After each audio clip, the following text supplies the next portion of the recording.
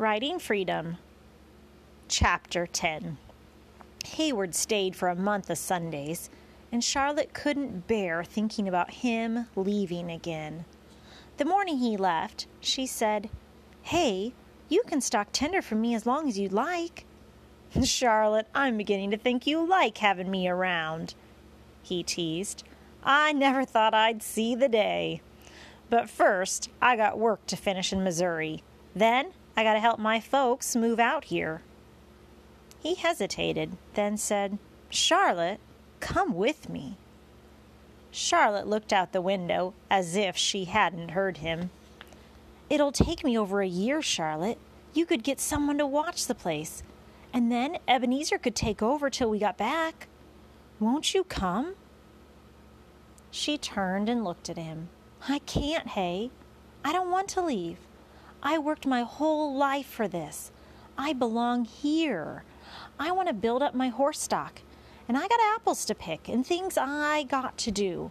Besides, there's something I've been thinking on for some time that I feel real strongly about." She knew she could tell Hay anything, but she wasn't sure how he'd react to this. "I registered to vote in Santa Cruz County. The election's in a few weeks, and I don't want to miss it." Hayward stared at her and shook his head. "Charlotte, you'll be going against the law." "Hey, I know more about who to vote for than most. Women are citizens of this country, just like you. They work hard and make decisions, sound as a man's." "There's a lot of folks who don't agree." "There's a lot of men who don't agree," said Charlotte. Hayward grinned at her. "I ain't one of them," he said. "I just don't understand what you'll be proving if no one knows you're a woman." "I guess I'm proving that here I am, a member of this county that most folks respect. Most of them ask me who I'm voting for. And the only reason I can walk in and vote is because they think I'm a man. Sooner or later, they'll all know I was a woman, and my point will be made." "So someday you're going to let people know you're a lady?" he asked. "Maybe. But whether I let them know or not, I'll be wearing these same clothes and tending my horses and running this ranch same as always." He considered what she said and shook his head. "You know your mind, Charlotte, and that's fine by me. You know how I feel about you." "I know." He gave her a big hug and acted like he was never going to let go. Then he got on his horse and rode down the lane past the corral. Charlotte stood on the porch and watched him ride away. He stopped halfway down the road and waved his hand. Charlotte waved back. He put his hat back on and cupped his hands around his mouth. "I'll be back," he hollered. "I know," Charlotte whispered to herself. It was sprinkling when Charlotte rode into town that November afternoon, but a little rain couldn't stop her. She hoped it wouldn't stop other folks from getting out and doing what they had to do either. Luckily, by the time she got to town, the sun had come out. She hitched the Mustang and walked down the street and nodded to the people walking by. A big sign in the window of the hotel said "Polls."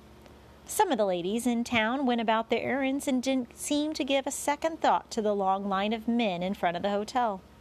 Others gathered out front in twos and threes, waiting for their menfolk, and acted like there was nothing special going on inside.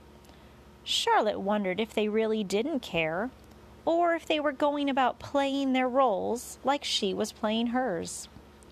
One man came up and clapped her on the back. "Glad to see you, Charlie," he said. Another man said, "Pretty exciting day, ain't it, Charlie?" Charlotte didn't say much. She shook hands all around and got in line with the men. She listened to them banter and joke around her. "Heard Wyoming's gonna give women the right to vote. I thought I'd heard everything. What's this country coming to?" "What do you think, Charlie?" Charlotte said, "I don't think it hurts nothing. Guess they know their minds as well as us." "Don't hurt nothing. Them women fighting for this is just plain crazy, stirring up trouble all over. They'll be the ruination of this country. I told my wife that she would never be voting as long as she's married to me, no matter what the law says. What does she know about politics?" Several other men added their opinions. The line inched up the hotel steps. A little boy ran up, found his father in line, and tugged on his hand. "Papa! Papa! The Taylor boy said Sarah and I can't play ball 'cause I'm little and she's a girl. And she's fighting him in the street, and he's twice as big as her. Hurry, Papa!" The father shook his head. "We told her and told her about fighting. When's that girl gonna learn?" The men chuckled, and the father and the little boy left. The line moved closer to the desk. Charlotte got to the front and signed the book. The registrar handed her the ballot. She studied the names. Horatio Seymour or Ulysses S. Grant, the conservative Democrat, or the much-talked-about Republican. She had listened to the talk and heard people's debates. She had heard good things and bad things about both men, but she knew her own mind and what she thought was right. "You know who you're voting for, Charlie?" asked the man next to her. "Yes, I do," said Charlotte. "Old Jake couldn't make it today because he's ailing. Felt real bad about not coming, but I told him one vote won't make no difference." Charlotte nodded to the man. Would her one vote make a difference? Why was she doing this? Someday, when people found out, would they just think that she had been crazy too? Or would they wonder that she had a good reason? Yes, she told herself, she had a good reason. This was something she could do for that woman who stood up in front of all those laughing men and passed out handbills on the saloon steps. Something for those women out front who were pretending they didn't mind that they couldn't vote. For Vern, who hadn't been allowed to speak up and should have been able to. And for that little girl outside who was already standing up for herself. She smiled. "And for me," she thought, "because I'm as qualified as the next man." She marked her choice for President of the United States. She turned in her ballot, then faced the crowd of men still waiting in line. She tipped her hat. "Gentlemen," she said, "may the best man win." Then she walked out of the hotel, got on her horse, and rode home.